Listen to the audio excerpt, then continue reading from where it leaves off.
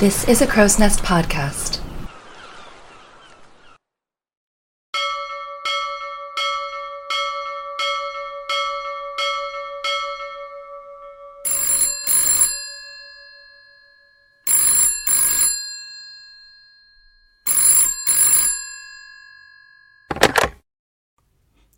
This episode of Titanic Talkline contains brief discussions of suicides surrounding the fate of Lookout Frederick Fleet. Hey everyone, welcome back to the next episode of Titanic Talkline. I am really grateful to everyone who's joined, everyone who tuned in the first time. Thank you so much. Once again, I don't want to talk too much because I'm just really excited to get into the interview. So, let's just cut right to it. Here we go. Awesome! Oh my gosh, and immediately in with the chair squeaking. So, just because this is a podcast and no one can see you, would you tell everyone your name and maybe a little bit about your Titanic journey, just to boot us right into everything, jump right into it? Sure. So I'm glad to be here. My name is Jared Honda. I am actually just a Titanic fan since childhood, like I imagine is the case for a lot of people. My first experience interacting with the Titanic is actually reading a Magic Treehouse book when I was 8 or 9 years old, called Night on the Titanic. I think I remember that same book. I don't know if that was the first one that I read, but I definitely did end up reading that one. It's definitely like at the reading level where a lot of people are kind of introducing themselves to all kinds of different things, whether it's Egypt or the Titanic or some other historical event. I also loved ancient Egypt, so you're absolutely right. That's the rabbit hole that I think a lot of people use to get into history, if that's something they end up getting interested in. That does make sense. How old were you? Do you remember how old you were when you read that book? I must have been 8 or 9 years old at that point. But, better late than never. I'm sure if I would have read it sooner than that, I would have gone even more down the Titanic rabbit hole. But that was my first exposure to it. And, ever since then, it just created this lifelong, love for wanting to learn about not just the Titanic, but history in general. I actually ended up getting a degree in history as well as a degree in political science. Wow. But my history one was the fun one, was the one that I was really, really passionate about. Right. And I feel like the Titanic definitely had a big influence in putting me on that trajectory because, there's something in it for everybody. Whether you're 8 or 9 years old reading your first Magic Treehouse book, or you're somebody later on in life, there's something always being, more research that's coming out or more stories you can learn about. It's just something really wonderful. Right. And that's been my experience. You said you studied history. What was your focus? Was it American history around that time period, or did you end up studying something completely separately? It was actually just more general. My focus is really typically the 19th century to modern day, so more modern history. But there was a little bit of kind of religious history, more about the Middle East. I also studied some things around a lot of the stuff around the Holy Land, just because there was a lot of emerging architectural evidence that was coming out, and so that was something that I was really interested in at the time. But a lot more of my focus is more modern, and that kind of lined up really appropriately with my political science background, which kind of coincided with the same time period. I think that it's really interesting to have come to a love of sort of studying the modern society via this sort of, as you said, rabbit hole to history, because as you said, there's something in the Titanic for everyone, and everyone comes to the ship in their own way. Mm-hmm. And, you mentioned the first time you saw it was a Magic Treehouse book. What's been your sort of, obviously you mentioned you studied more of modern. How'd that end up evolving for you, especially as you started studying more of just more stuff? Yeah. I think for me, one of the things that I really enjoyed growing up was actually building model ships, model planes, just things like that. And so for me, I definitely had I dove a little bit more into the technical aspect of things like the naval architecture, the building of the ship, the mechanics of how the sinking occurred, why it occurred that way. And then, of course, that kind of leads into a discussion about, the wreck itself and the condition of the wreck, how, why it's, the stern's totally blown up, but the bow of the ship is in relatively good shape, comparatively speaking. So I definitely appreciated that aspect, but like you said, I think that the human aspect is really compelling because the Titanic, I feel, is one of those disasters and one of those things you read about in history that you can't help but ask yourself, what would I have done if I was there that day? what Yeah. class would I have been in? What, my Right. background would have been. Can I identify with any particular passengers on that voyage that maybe their life experience resembles more of my own? Right. And, you can't help but kind of transplant yourself into history in that sense. And I feel like it's very compelling, and it makes it very personal in a way. Even though you may not have a direct connection to anybody on the Right. ship, you feel like you understand on some level what that must have felt like for somebody going through that. Right. Because, I'm about 99.99% sure that I have no personal connection to the ship outside of an interest in it. So, I can't say that it's, oh, I have a great something or other. Or what was it Izuma said in the Emperor's New Groove? It's like my wife's cousin's brother, step niece's great aunt or something. Like, Yeah. I don't have that. But it is the very human element because, like you said, you wonder what you would do in such a disaster where you have under 3 hours to literally make life or death decisions when, mere minutes before you could have been asleep or, very drunk in the smoking lounge. Yep. Not in a place to start making critical decisions. Yeah, and I feel like the disaster too, because it took almost 3 hours for the ship to sink. It's kind of this slow burn. It's not like a plane's crashing that you only have a minute or so to react. It's Right. not this last minute. What are you going to do? Gut instinct. It's very much people are having to kind of process it on some level before they decide to act. And I feel like that makes people feel a little more at ease. Like, okay, what would have my line of thinking been? Because it's Right. not just what I'm reacting. It's me actually true. thinking through it. It's not like, was it the Lusitania that was torpedo and went down in 18 minutes? Or you Yep. have absolutely, there is no time for thinking. The time for thinking is, well, it's about to be real cold down there. Like, Yep. that is the thought. Exactly. And I think I saw a thread in the subreddit a while ago that was like, okay, you were on the Titanic. How did you get out? And some people were just like, I don't know, head for the stern, hope for the best. But others had what I would consider to be tactical plans based on their class, based on whether they were married. But it's really interesting because people get so into it. I think I personally am a little too bleak about it. I'm like, well, I'm mixed race, which means I'd definitely be in third class. Yeah. But so I guess it's not as fun for me to speculate. No, I mean, I have the same thoughts too. I mean, because for example, my background is that I'm Hispanic and Asian. Like that's my mix. And so same thing. Like I definitely would not have been in first or second class. And I mean, it almost makes me think of like my great grandfather, my great grandmother who were alive at the time. And I'm like, if they were traveling on the ship, like, yep, they probably would have been in third class. They probably would have been discriminated against. They wouldn't have been able to read the signs to get up to the boat deck. Yep. Like all kinds of factors. And I'm like, I would probably not have been able to fare that much better. There is a 3-second clip in the Cameron film where they zoom in on an Indian family during the sinking, and you hear the wife saying, "Yella, yella, hurry, hurry!" I'm like, yeah, that's my grandparents and probably my dad because I think they had a kid with them. And I see that, and I only recently saw some of the deleted scenes out of the film. I've seen the film a couple of times, but yeah, it's those little moments where you're seeing the people, like especially like the third class Irish woman who she's telling her young kids like don't worry, they're gonna put the first and second class people on the bus and then they're gonna come get us. Like she knows what's gonna happen, but it's that like, oh my gosh, I'm gonna help all these people. Like why did any of them have to endure that? Especially because of circumstances like their background, their language, whatever, out of their control. It's very sad, but again, it's a way that people are able to connect with the disaster as a whole, I think. And I think that's how that human element comes around even to people who don't have a personal connection, because maybe my family could have been in that situation and we could have lost a brother or a sister or an aunt or somebody.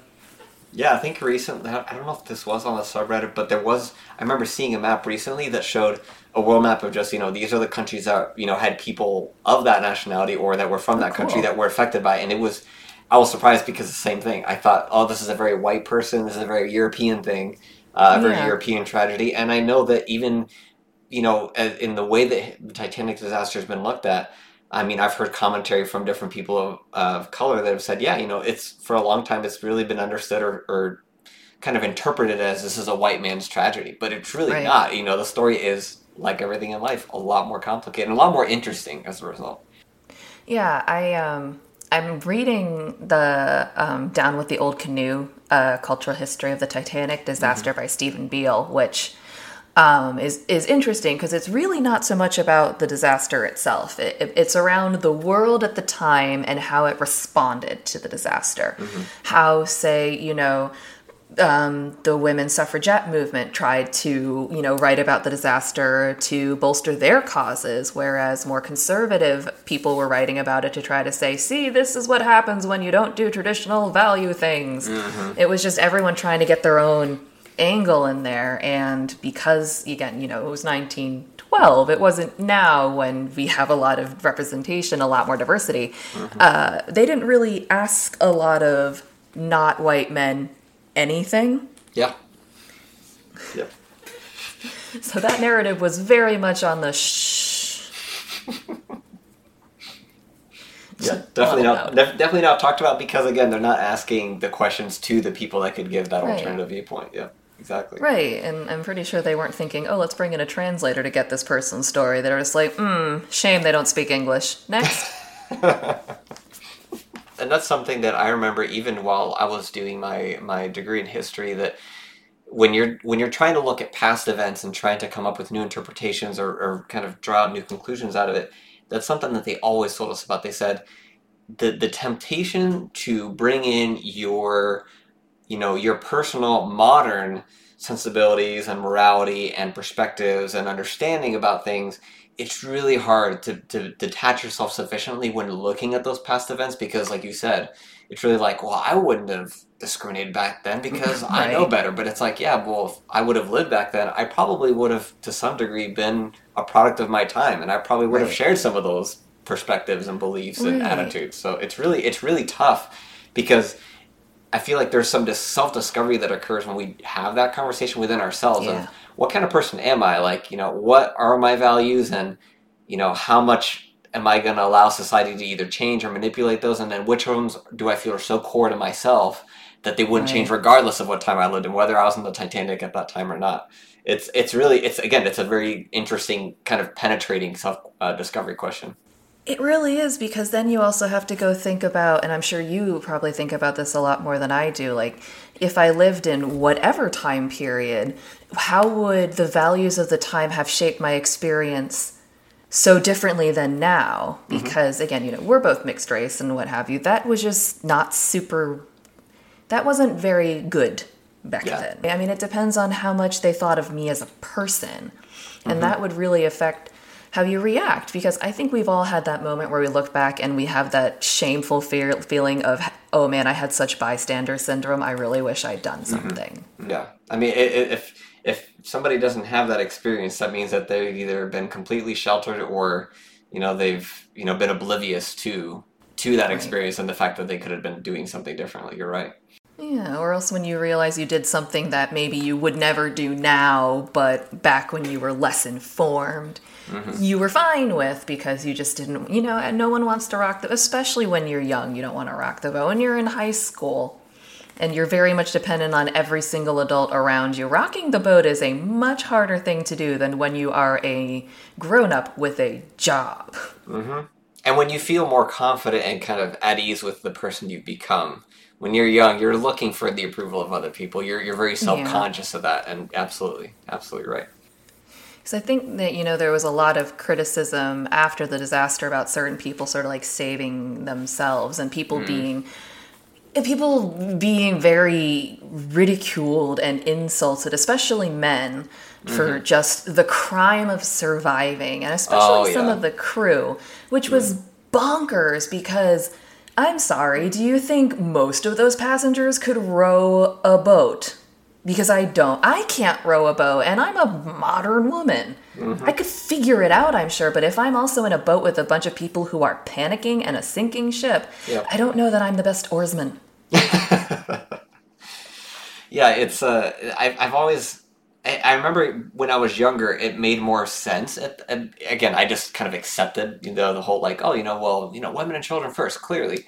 And I mean, they're, people can have their perspectives on that, but you're right. It's, when you're in a disaster, one, everybody is technically looking out for themselves. Yes, you can have expressions of morality and helping save other people instead of yourself. Like, that's very noble and stuff. But, I mean, for example, the whole, J. Bruce Ismay, surviving. I'm like, first of all, he was on that front of the part of the ship, there was nobody else on the boat deck that could have filled that lifeboat anyway, for example. Yeah. And so, yeah, like he is one of those people that, at least from my understanding, he was very vilified for that. And I'm like, Yes, I very. get the whole you own the ship thing, but at the same time, what do you expect him to do? Like, there's nobody else to go on this boat. Well, I'm not going to die for nothing. I'm going to get in, kind of thing. Yeah. And I think maybe, if you haven't read, say, not just A Night to Remember, if you haven't read any nonfiction Titanic account, it's really hard to overstate how for like the first hour-ish or so, no one, well, maybe like 45 minutes, but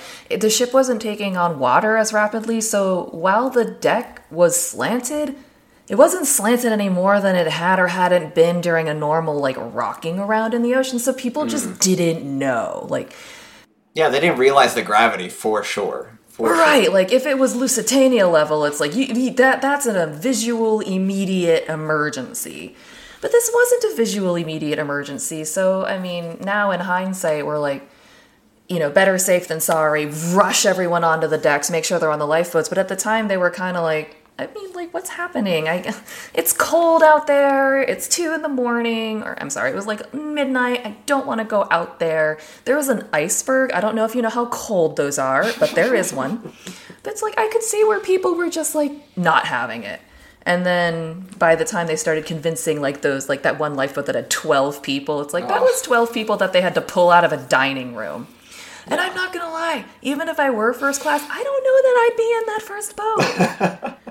Well, I mean, and you think about it, the alternative of I could stay on this warm ship that I know is humongous, it's solid, it doesn't feel like I'm in any danger. Like you said, the deck's not really listing. There's It's got no those slant. watertight doors. Exactly. Like I feel like I'm in a safe place. Why would I go into the cold, frigid night, on this rinky little boat that is going to probably, founder if I put too many people in it? Like, wow, like it just feels like such a weird choice for anybody to willingly want to make, especially like you said early on during the sinking.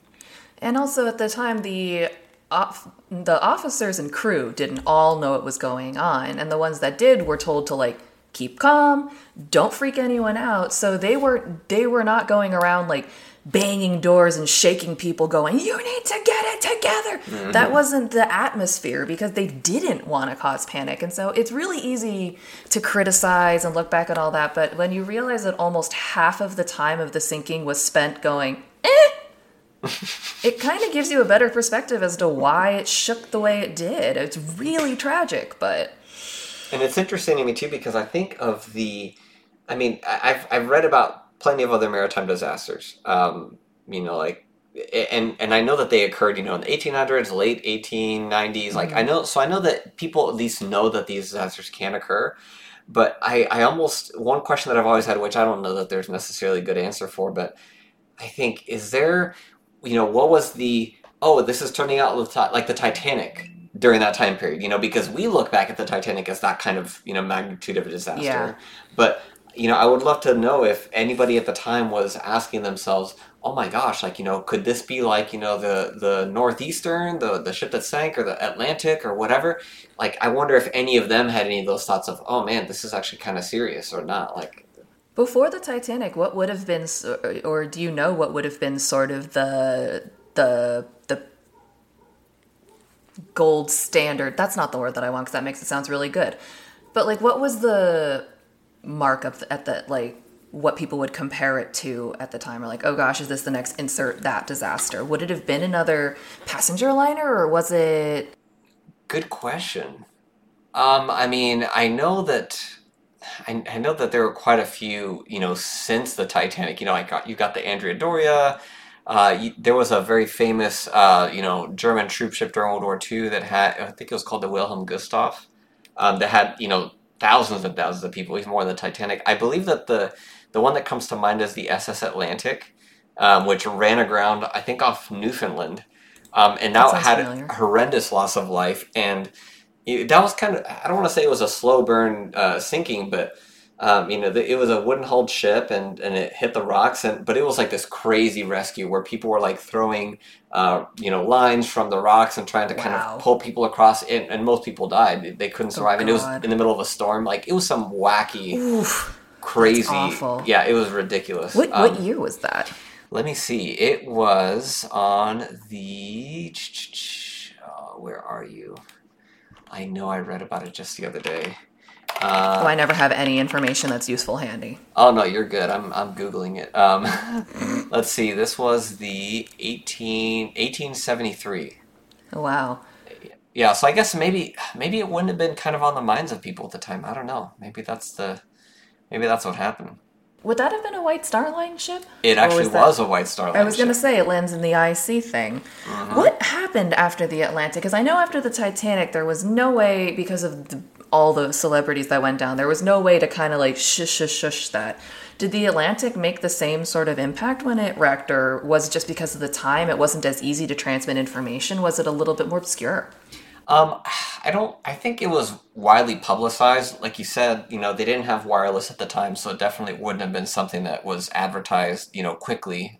Nothing resembling like the news cycle that we have today. But from what I understand, I don't believe that there were any, Board of Trade regulations that were updated for more lifeboats or for, ship construction or procedures. I don't know that there really was anything like that happened as a result of the Atlantic. Maybe there was another disaster in the interim, but I don't believe the Atlantic was the one that caused any kind of change. At least up Another until disaster Atlantic. in the interim does not sound like progress. Yeah, exactly. I mean, it's and I mean, especially, I mean, it may have been on the minds of maybe White Star Line people because obviously that was a Yeah. very losing one of your largest ships in a disaster is not a good look no matter what. But No.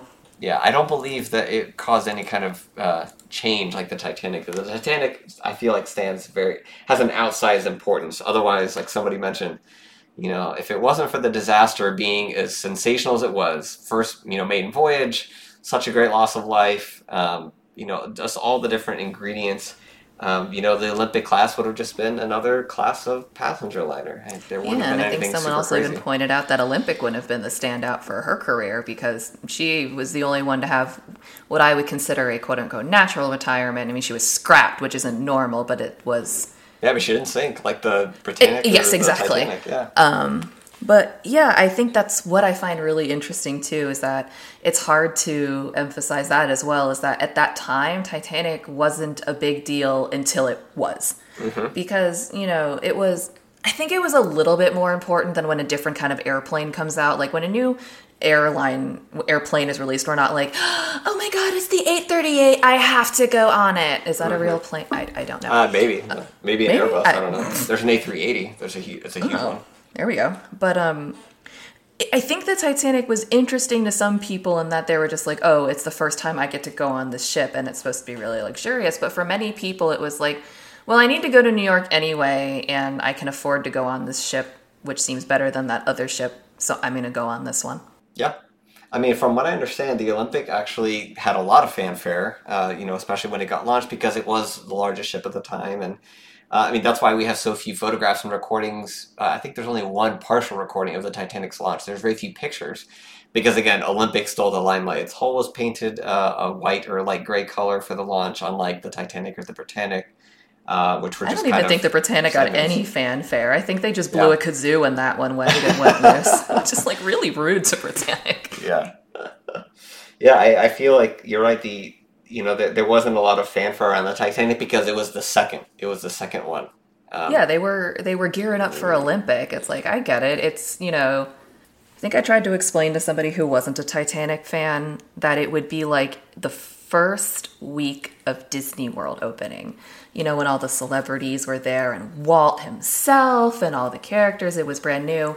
If there had been an earthquake and that whole thing had fallen off the side of the planet, just right into the ocean. Yeah. There should have been some people who survived, and it took 3 hours to go. There would have been some people who survived, but there would have been an incredible loss of life. They would have covered it because it was like, oh my gosh, Walt Disney and a bunch of other celebrities, were killed in that. And that would be why it was important. But if it happened like the Six Flags in New Orleans, when the hurricane came in, they might have just been like, like Loki. Yes, very sad. Anyway. Personal theory. No, I think you're right. I mean, it's just something where you said it great. It wasn't important until. Sorry, how did you phrase it? You said. I think I said it wasn't important until it was. Yes, exactly. Yeah, it's just the Titanic was not opening night.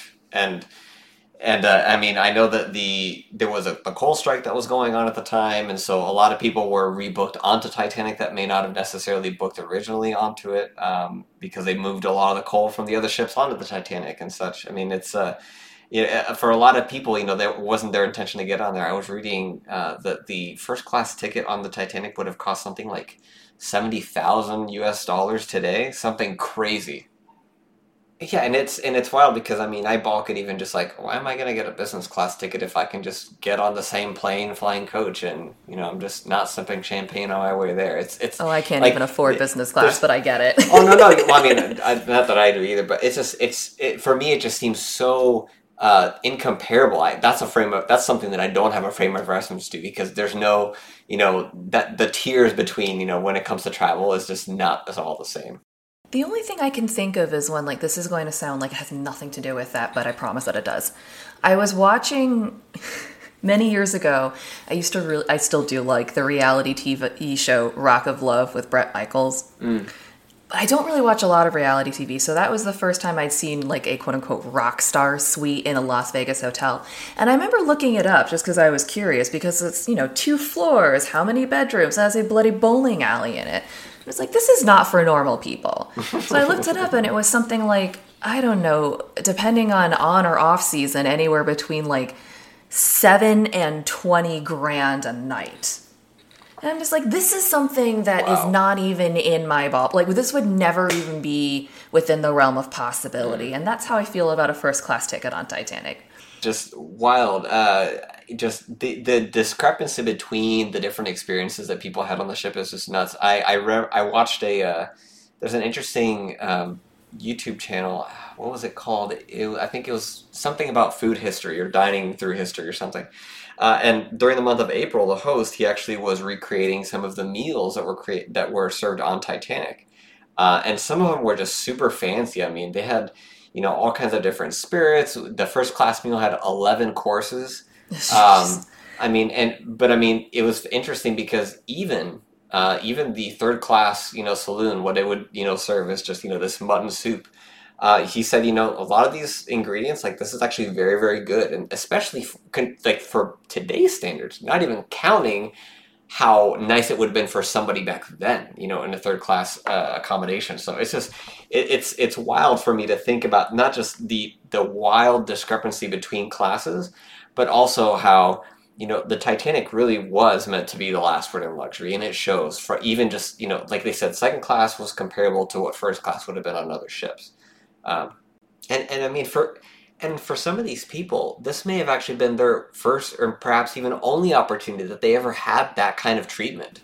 Yeah. As well, especially if you're from, a non-European country or Eastern European country or, just it's so wild. Like you said, these people are the ones that are always having to do the serving for the people that are much richer than them. And for them to have that experience and for it to be so different, I mean, just how... And none of the bed sheets had ever been slept in, and none of the china had been used. I mean, like, this was very much, it felt like a premium experience, I feel like, no matter where you were on the ship, unless perhaps you were, like, a stoker or something. Sure.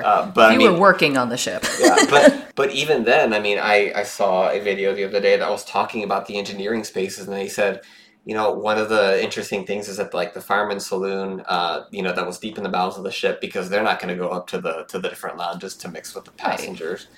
But they had their own water fountain and things like that, and one person commented because they were talking about the role that Thomas Andrews, the chief architect of the ship or the chief builder of the ship, had. And they said this may have been a small mercy given that may have been pushed on by somebody like Andrews because that's not a thing that you would normally see as a consideration for these people that are typically in the underbelly of the vessel.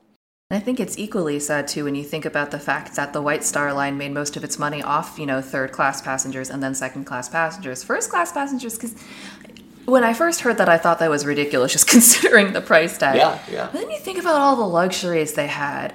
And again, 11 courses. How many ingredients go into that dish? And how many different cocktails there were? And how many different pastry chefs? And this kind of person and that kind of a person. And there was someone whose job it was to full-time care for the ice cream. How much money goes into building it and then running it in that uber luxurious, hyper-attentive way. Yeah, I think you're right that it definitely was not their moneymaker. I mean, like you said, they have. I mean, E.J. Smith was considered, a favorite, captain that a lot of rich people love to go, on the The ships when he millionaire's was on. Yeah, captain. exactly. Yeah, exactly. That was the right term. And just that idea that reputational word of mouth, that was, worth its weight in gold for White Star Line, especially because they weren't chasing the blue ribbon. They weren't trying to compete, with Cunard directly in terms of speed. They were trying to instead cater to the luxury demographic a Yeah, lot they were more. carving their own niche. Exactly, and so I feel like that that reputational focus definitely was that was really where the money was to be made, because that would increase the prestige of White Star. That was really kind of a long term play for White Star, because you're not going to have. I can't imagine you'd have a lot of third class people being like, "Hey, I just got to cross on the Titanic.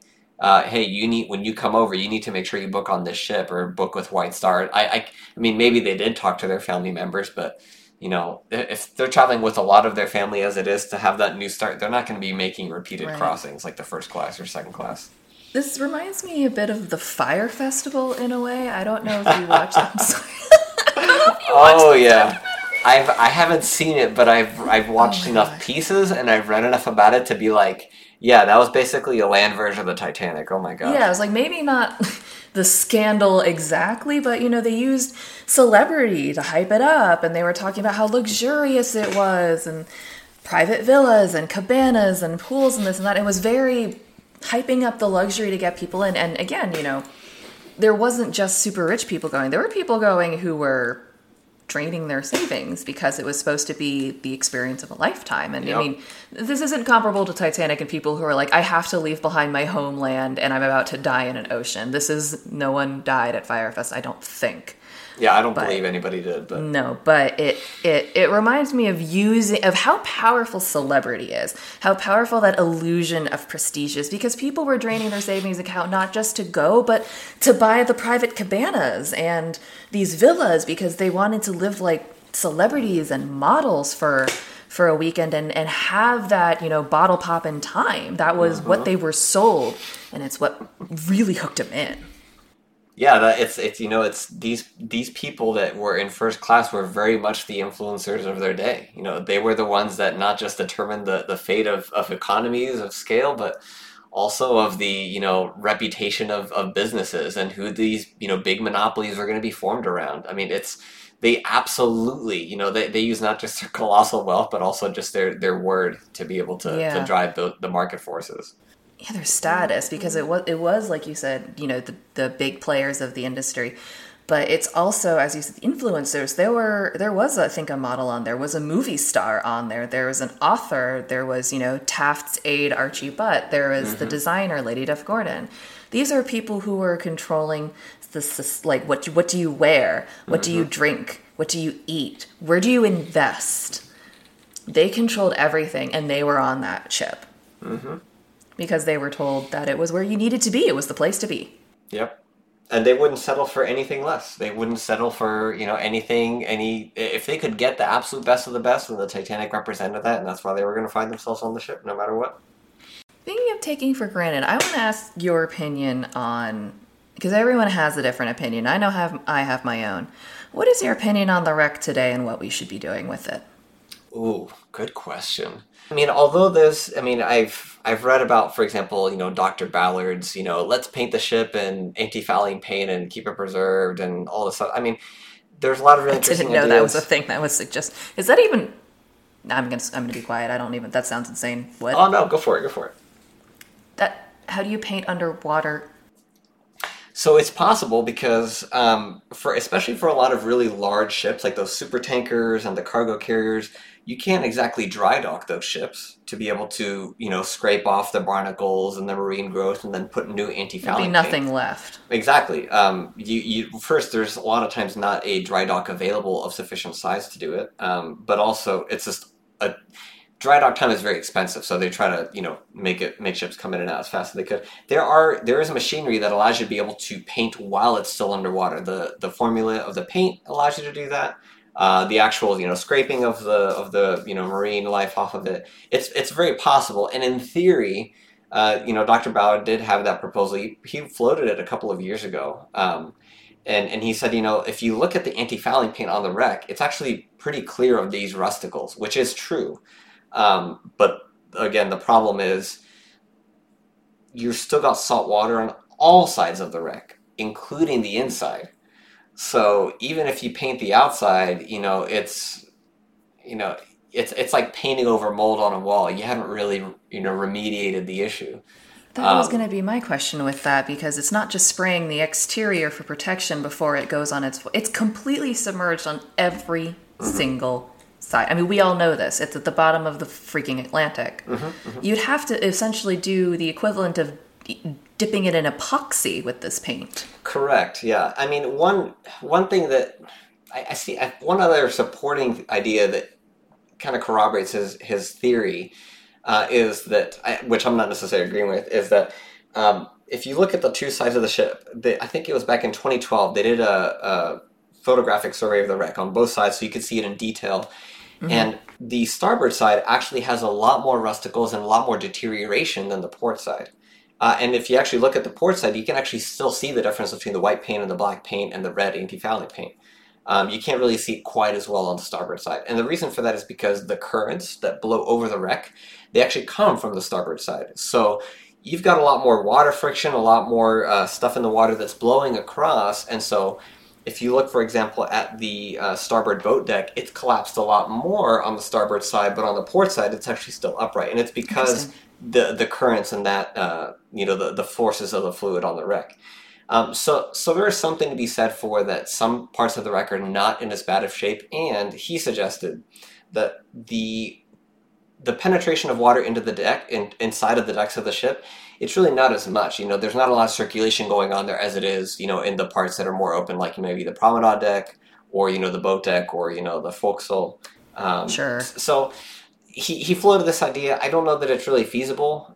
His idea is that he wants to preserve the deck or the ship for as long as possible, but I feel like there's something to be said for also leaving the wreck as it is, because it's eroding over time. And yes, of course we would love to see future generations appreciating the Titanic in preserved form, but all things come to an end, and it just puts an onus on people that are interested in history and that want to carry these stories forward, to keep writing about them and studying them, to appreciate what we have, but then also to keep talking about it even after it's gone, because all the survivors are now gone. They've now all been dead for a couple of years, but that doesn't mean we still can't talk about them. We still can't, talk to their descendants. We can't talk to, we can't see the artifacts that represent, that point in time. So, and I mean, I agree with that's kind of how I feel about things. Like, on the one hand, would I personally love to be able to dive down to Titanic?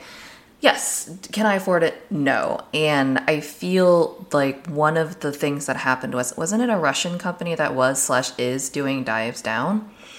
I think I saw somewhere that part of the problem is that they're landing on the bow.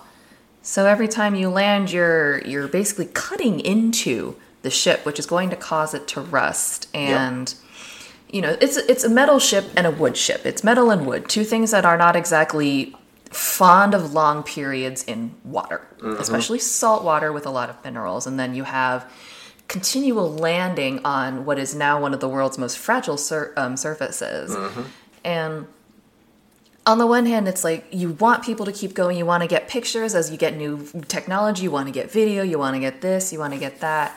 But I'm sort of that feeling for you, where it's like all good things come to an end. And it's not to say that it's like plumbing an empty grave at this point, but it sort of feels like it's getting to the point where we are doing more harm than good to the overall condition of the ship. So it might be time to do like the final go, get everything we can, try to get what we need, and say goodbye. Yeah. I mean, I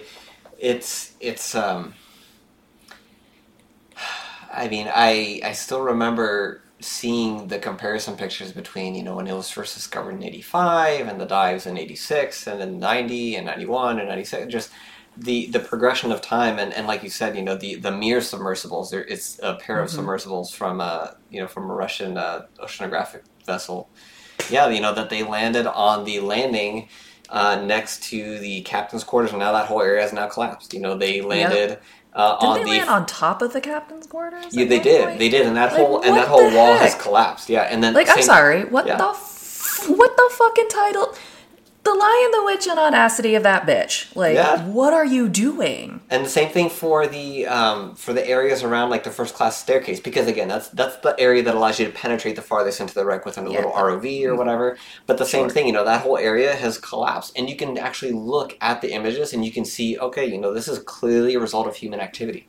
Yeah. The deterioration was going to happen eventually, but we are very much accelerating it.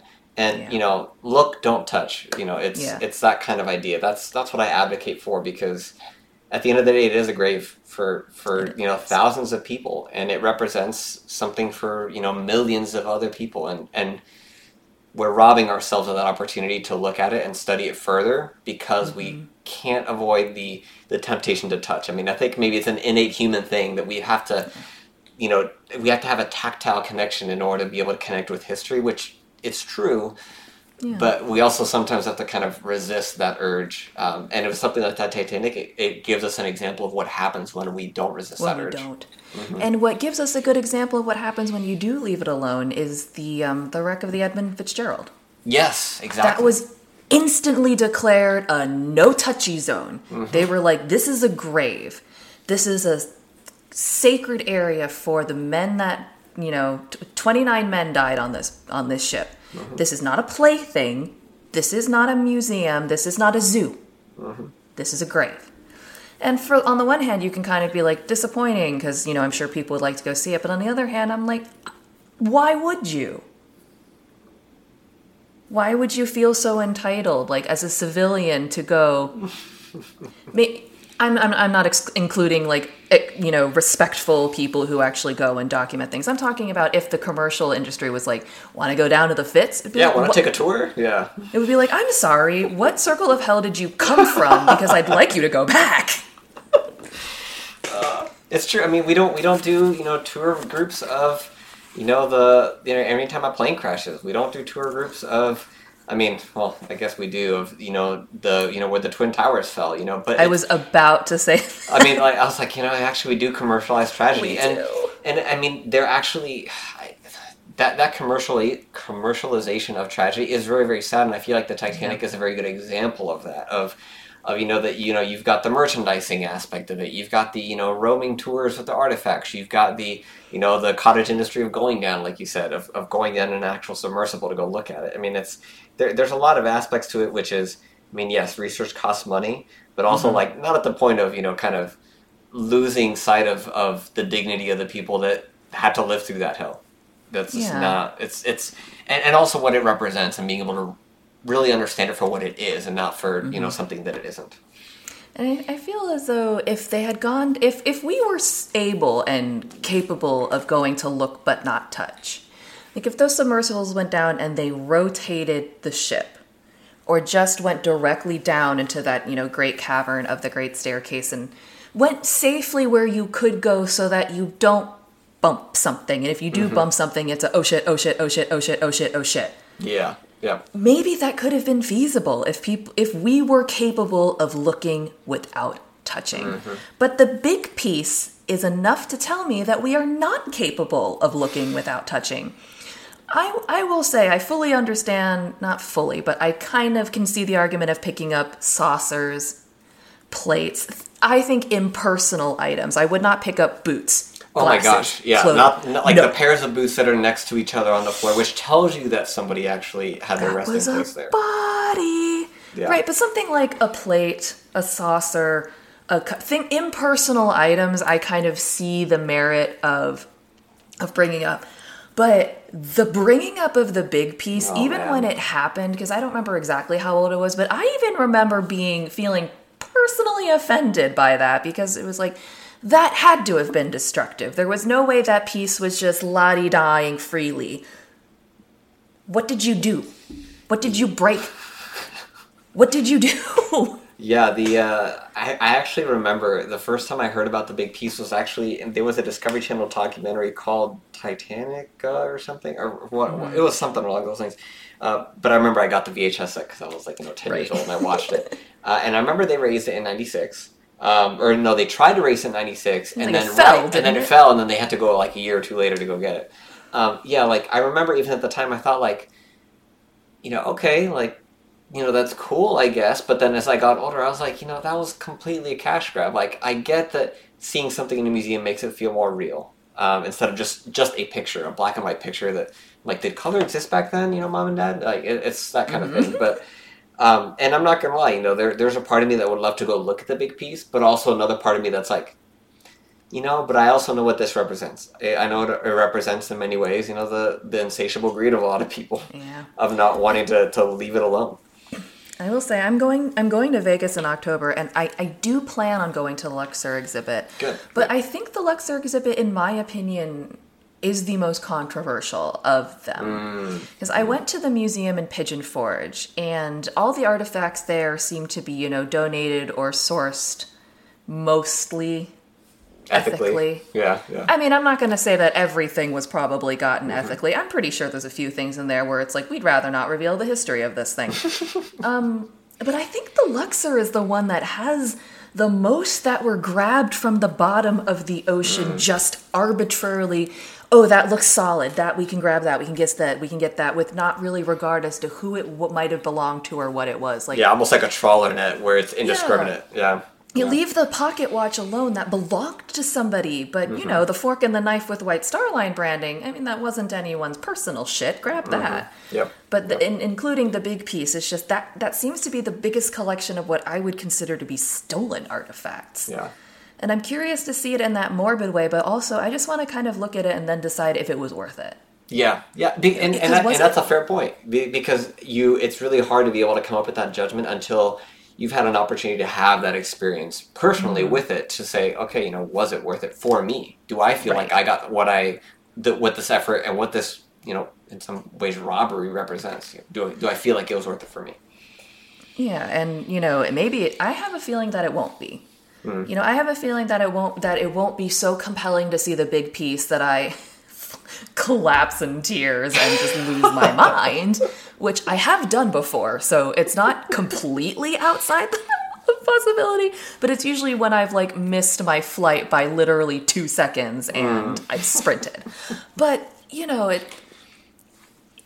if, for example, it had that ability to compel people to understand the tragedy in a way that was so earth-shattering and it changed people's minds, then I would possibly say it was worth it, because it would have told enough of a story to change people's minds where maybe they think, well, let's never go back down there and do that again. But I don't think it's done that. I think all it's done is make people go, ooh, look, selfie. Yeah, where it's very much about either being seen with something that seems important, or how can I get more of this feeling, which is go back to the wreck and collect some more. Yeah, and when we went to the museum in Pigeon Forge, I definitely had my mom take my picture on the replica of the Grand Staircase, but it was a replica of the Grand Staircase. I wasn't standing on anyone's last minutes here. Yeah, exactly. Yeah, it's very, you're not dancing on anybody's grave at that point. No, it was fake. I got a picture outside of it, which is a massive scale model of half of the Titanic hitting the iceberg. It's this isn't the real bow. We didn't drag it up from the ocean, and I'm not, doing a little cute pose in front of where, how many thousands of people died. This is fake stuff. Yeah. This is specifically to play pretend. Yeah, I mean, it's comparable to the pictures that I've seen. If they did something like that, then, or, I mean, God forbid, if we had the Clive Cussler Raise the Titanic scenario actually happen where the ship actually was brought back. I don't know if you've ever watched that film. I haven't, but I hear it's riot. It's free on YouTube. You can watch it. It's officially on YouTube. You can. It's sweet. It's pretty interesting. The production value is very 70s, but it's very interesting because they're walking around the interior of the ship, and I'm just thinking. Yeah. Guys, this is where people literally had their last moments, or this is where they said goodbye or whatever, and And of course, the movie isn't meant to be super serious. It's not going to tackle those kinds of issues. But yeah, I mean, if they did something like that, it'd be comparable to somebody, taking selfies at like a Holocaust memorial. I'd be like, why are you doing that? Like, people, what the heck's wrong with you? Again, that's for me, that's what a lot of history is. It's understanding not just the meaning in events, but also connecting the physical location of where those events occurred. Because again, I can't conceptualize that, 500 years ago, somebody died at this particular place. I wasn't there. It may have looked totally different. But I know that because of that person and what they did, or because of the kind of person they were, or because of the significance of this event, it's something worth remembering and learning from. And the Titanic wreck is an example of that.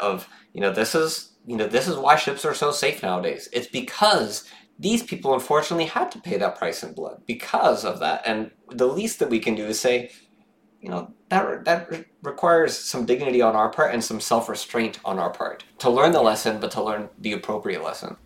Yeah, and I think so far the only lesson that we've learned is that we're really attempting to satiate our curiosity. And there's nothing wrong with curiosity. As Steve said, we have a lot to learn, not just from that disaster, but many other maritime disasters even though we don't do ocean travel in the same way that we used to. Even though, it's people, when they move to other countries, you don't usually take a ship. You send your belongings and you take a plane. Mm-hmm. This is not how we do things anymore, but it doesn't mean that we can't learn. And I think there's still a bunch we have not learned from the Titanic disaster. First and foremost, what we were just talking about, which is leave it the hell alone. Mm-hmm. That's the first lesson we should learn. But some of the other lessons that we needed to learn, we really just didn't. Yeah. And it's really sad. Yeah, I agree. There's a lot to be gained from being able to look at the Titanic, not just at the events, but also, like you said, the wreck, about the artifact, like looking at them and drawing those conclusions instead of the end goal being the recovery of an artifact or to create a museum exhibit that now we can make money off of. I mean, that's one regard, because like I said, I've always really been interested in the naval architecture, the actual shipbuilding aspect of it, but naval military history is something I've also, taken a big interest in. And, war graves for naval military ships are treated very differently. You don't collect any artifacts from those at all. I don't imagine you would. Because, again, those are rightly considered to be war graves. And so maybe it's just because there's more legal protection around them. But, I mean, it's for me, it's that what they're doing with the Titanic, with collecting so many artifacts, with carelessly and neglectfully destroying, parts of the wreck and removing debris. It's like what you see. There's actually an issue in Southeast Asia because a lot of the World War II wrecks, they are illegally being salvaged, and I mean that happens because it's really good steel that was done before it was contaminated by the nuclear testing that we did. And it's the same thing. I mean, like, I remember watching an investigative report just a couple of months ago where it was off the coast of Malaysia that there were some unknown salvaging ships. They suspected they were Chinese companies that were just dredging en masse, the remains of these, World War II era cruisers, huge ships. And now there's very little left there. But the thing is that they have human remains still in them and they just, throw them away. Like, it's just, again, it's that idea of my short-term benefit for commercial sins, for the sake of making money, I feel like we lose something as people when we, not because the dead necessarily care, but because we lose something out of ourselves by not being able to have that dignity. I agree. And unfortunately, going to lessons that we haven't learned, in 2014, the Seawall ferry sank in South Korea, which was one of the most, I'd say that was this is probably the current maritime disaster, might be the Seawall ferry, because it was primarily, students, and it happened in the digital age, so we have these horrible recordings of children dying and begging for help and drowning and screaming and calling for their moms, which is, I've only heard some of the stuff in news reports, and I don't think they released a majority of it to the public, which I'm almost glad they didn't, because speaking again of the sacred things, it's like, those messages were meant for the people that they were meant for. Yep. And if they choose to share them to tell their story, that's fine. But we shouldn't be going through and pulling electronic records to share with everyone and plastering these faces like, this is the face of a 13-year-old girl who perished on the Seawall Ferry. We obtained her final words from her phone company. It's like, no, those were for her mom. Mm-hmm. What are you doing? Yeah. And we just didn't learn. Yeah, there's, even I've had, I don't want to say it's a privilege because I don't feel like it is. It was just very somber. I had the opportunity to actually listen to a lot of the recordings from 9/11, the ones that were not publicly released because of my work in intelligence. Right. I was a counterintelligence analyst, so it was part of some of the things that they had us, learn and do trainings on. And I can say it's the same thing. It's, that was meant for very specific people. And, it's when these people were in the, most dangerous and extreme circumstances of their lives. And this was their message for those people. Yeah. And it felt like a betrayal being able to hear that when it was meant for somebody else. And I agree. It's, I may not be religious, but the thing is, you respect the dead not because they deserve it or because they care, but because of how it transforms you if you don't. Right. It's a reflection on you. Mm-hmm. And so I agree. It's one of those things of that. It's an opportunity for us to grow and to be able to increase our empathy for people, and to understand and respect history and understand those experiences that people go through, and to be able to actually learn something and make something good out of something that was really horrible and tragic and destructive and sad.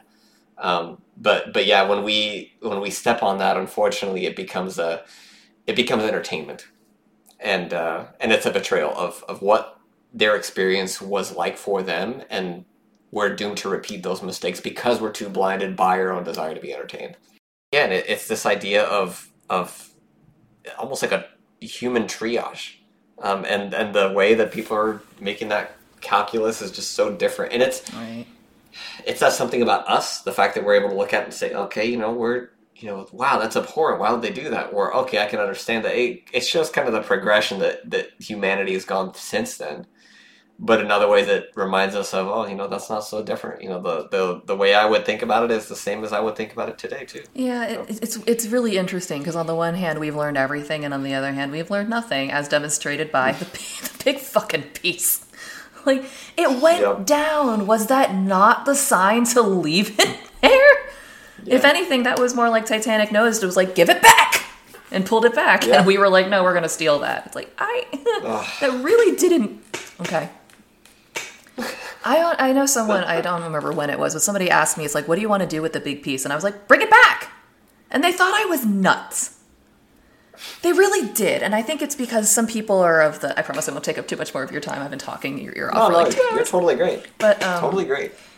It might seem like a silly answer, because it's been here for now, what is it, almost 10 years or so? It's been here, and it's also treated and preserved. It's been through whatever it's been through to make sure that it can last. Right. And so it might seem like a moot point, but I feel like it needs to go back. I don't think it ever will, which makes me unhappy. But I feel as though that's where it needs to go because, the stern section is rotting away. It exploded when it hit the ocean floor. I mean, that is simply a fact. It's maybe possible to salvage pieces, not impersonal pieces, little ones that were naturally blown away during the crash to the ground. Mm-hmm. But we shouldn't be breaking apart the already fragile ship because I think I'm just rehashing my point because we're expediting it and we've now done damage that is irreversible. I don't remember what the prediction is, but I think was it Cameron or Ballard or one of the authorities was like it might be under 50 years before there is nothing left of Titanic. And it's like that's as I know some people don't believe in global warming, but I'm like, you think about the changing of the temperature of the ocean as well. That's accelerating it too. It's accelerating. Actually. Yeah. Yep. It can activate new, different minerals and it can create new bacterias, new growths, new things that will eat away at things, There's a massive impact and it may only be 20 years before the ship is gone. And it's like, will we have learned the appropriate lessons by the time we have nothing left? Or is the only lesson we're going to have at the end is, my grandkids won't get to see Titanic. Yeah, it's you're right. it was human choices that caused it to end up on the ocean floor and to be in the condition that it is. And in many ways, the big piece, it wasn't meant to survive. No. It wasn't meant to endure away from the rest of the ship. No.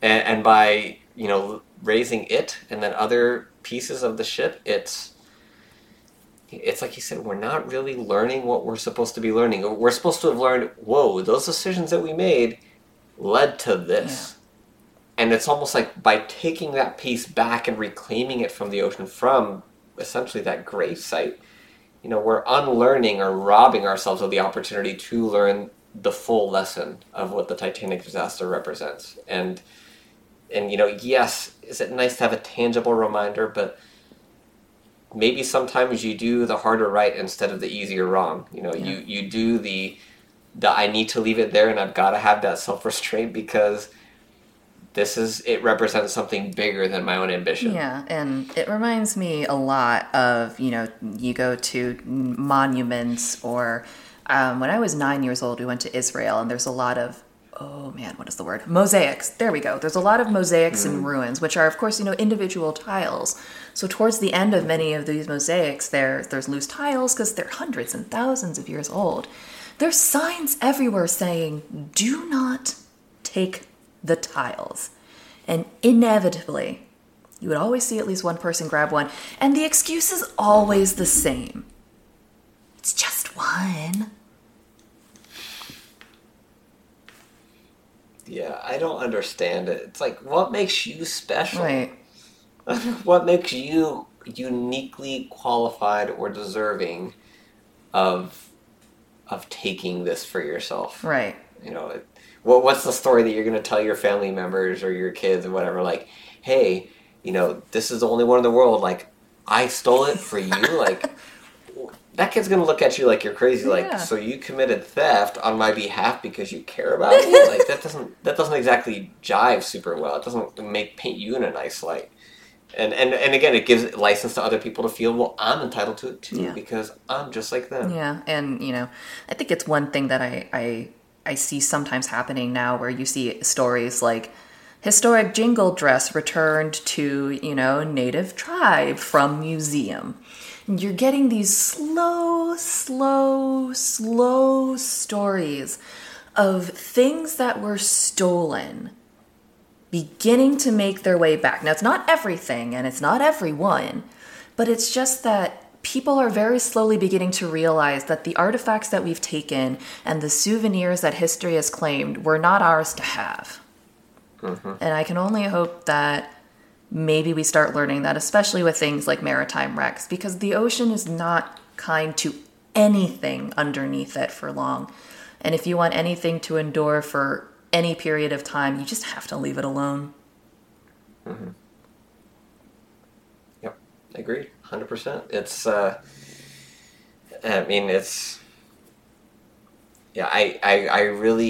feel like it'll be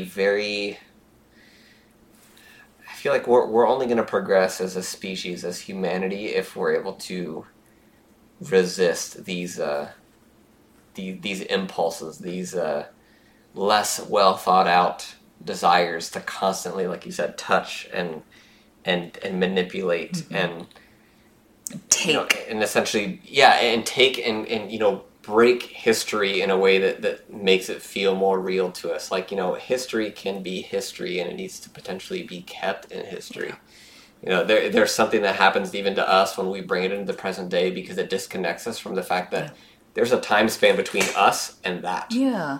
And that understanding that sense of time, I feel like it helps to put things like the Titanic in context. Yeah. And we rob ourselves of that opportunity to say, hey, these people back then, they were a lot like me, even though all this time has passed. But if we're able to see it in person, we can't tell if it's a fake or if it's the real thing. Yeah. And it dehumanizes that. It robs time of the effect that it can have on our understanding. And then it becomes a contest of mine's authentic, yours isn't, mine's the rarest, and yours. And then again, it's like we've lost the impact of whatever the item is, whether it's mm-hmm. a fork or whatever the case may be. It's like, well, now it's not about. You've lost the story. It's not about what it represents anymore. It's what it's worth. And I think to me that's kind of what's happening with a lot of it. It's become not is it what can it teach me? It's become what is it worth?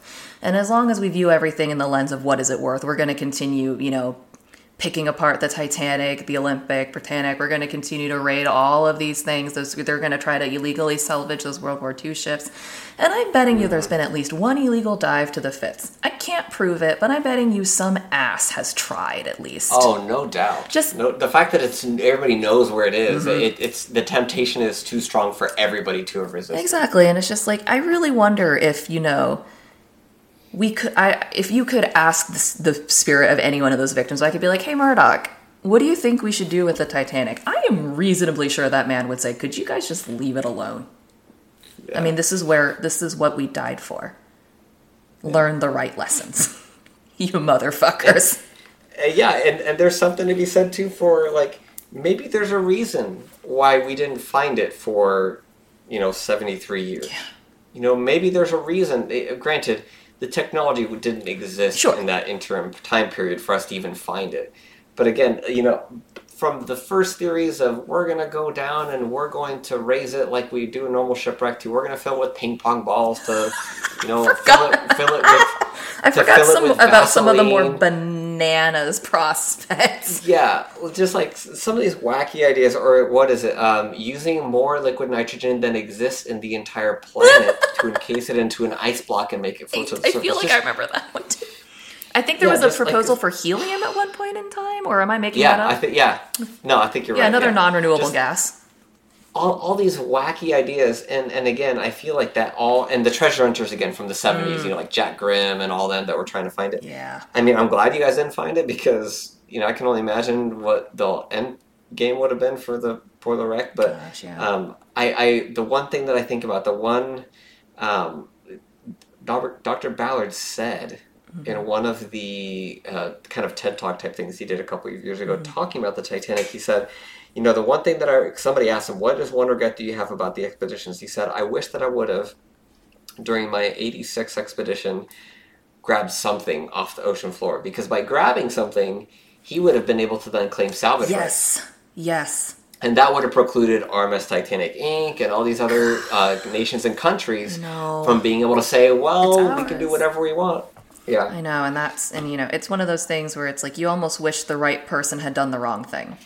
Because the reason he didn't was because he was being respectful. Exactly. And bad people, unfortunately, will end up taking advantage of that for the ends that end up hurting us all. Yeah, that's why I think about that. I'm like, that's the one thing that I think I would change about all of this. But yeah, I think so. Just make it so that the right person did. I mean, now we know it to be the right move. But, you wish he'd had the foresight to be like, oh, shoot, if I don't pick this up, then some asshole's going to come down here and do it, and we're going to lose her forever. But you're right. Yeah. If someone like Ballard had been, he would have probably put a lot more, he probably would have really done the look but don't touch thing. If he allowed people down there at all, it would have been like, if you touch the ship, you are in, I was going to say hot water, but that's a little bit of a pun. But it's like, how much trouble would you be in if you had actually, if he had been in charge? Well, he definitely wouldn't have gotten in trouble because the wreck didn't get UNESCO status until, the late 90s, something early 2000s? Like that. I mean, it definitely wouldn't, there have been the competing claims, from Britain and the US because of jurisdiction or whatever, but, international waters, and I kind of wish he had done it, but I feel like he would have kept to the, look, don't touch, because that's what he's advocated, but... Right. I feel would have done it because of his description of when he first found the wreck in '85, when they found the boiler and all this other stuff, and that it happened almost at the same time that the ship sank. Yeah. And at first they were cheering, and then somebody said, "Hey, look what time it is," and they realized it, and then he said, there was just this somber feeling. Yeah. Because we were celebrating because we were excited. But, we quickly kind of got gut checked because we realized, hey, this is a grave. Yeah. And that they knew that essentially immediately from finding it, which, gives me a lot of hope that, whether it's, Dr. Ballard or other people that he's potentially inspired, that others will also look at other, wreck sites and say, this is something worth protecting. And that there's more to be gained by leaving it Yeah. and observing than from taking and manipulating it for commercial I means. agree. I mean, like Gordon Lightfoot was able to create that song about the Edmund Fitzgerald, and that helped teach the legacy. I learned about the ship through that song. I learned that 29 men died on that ship. It was educational, and I didn't need to go down there and stare at it. I still don't need to go down there and stare at it, because it's not my business. It just isn't. And I feel as that even though I love Titanic so much, I think part of me thinks it's not my business to go.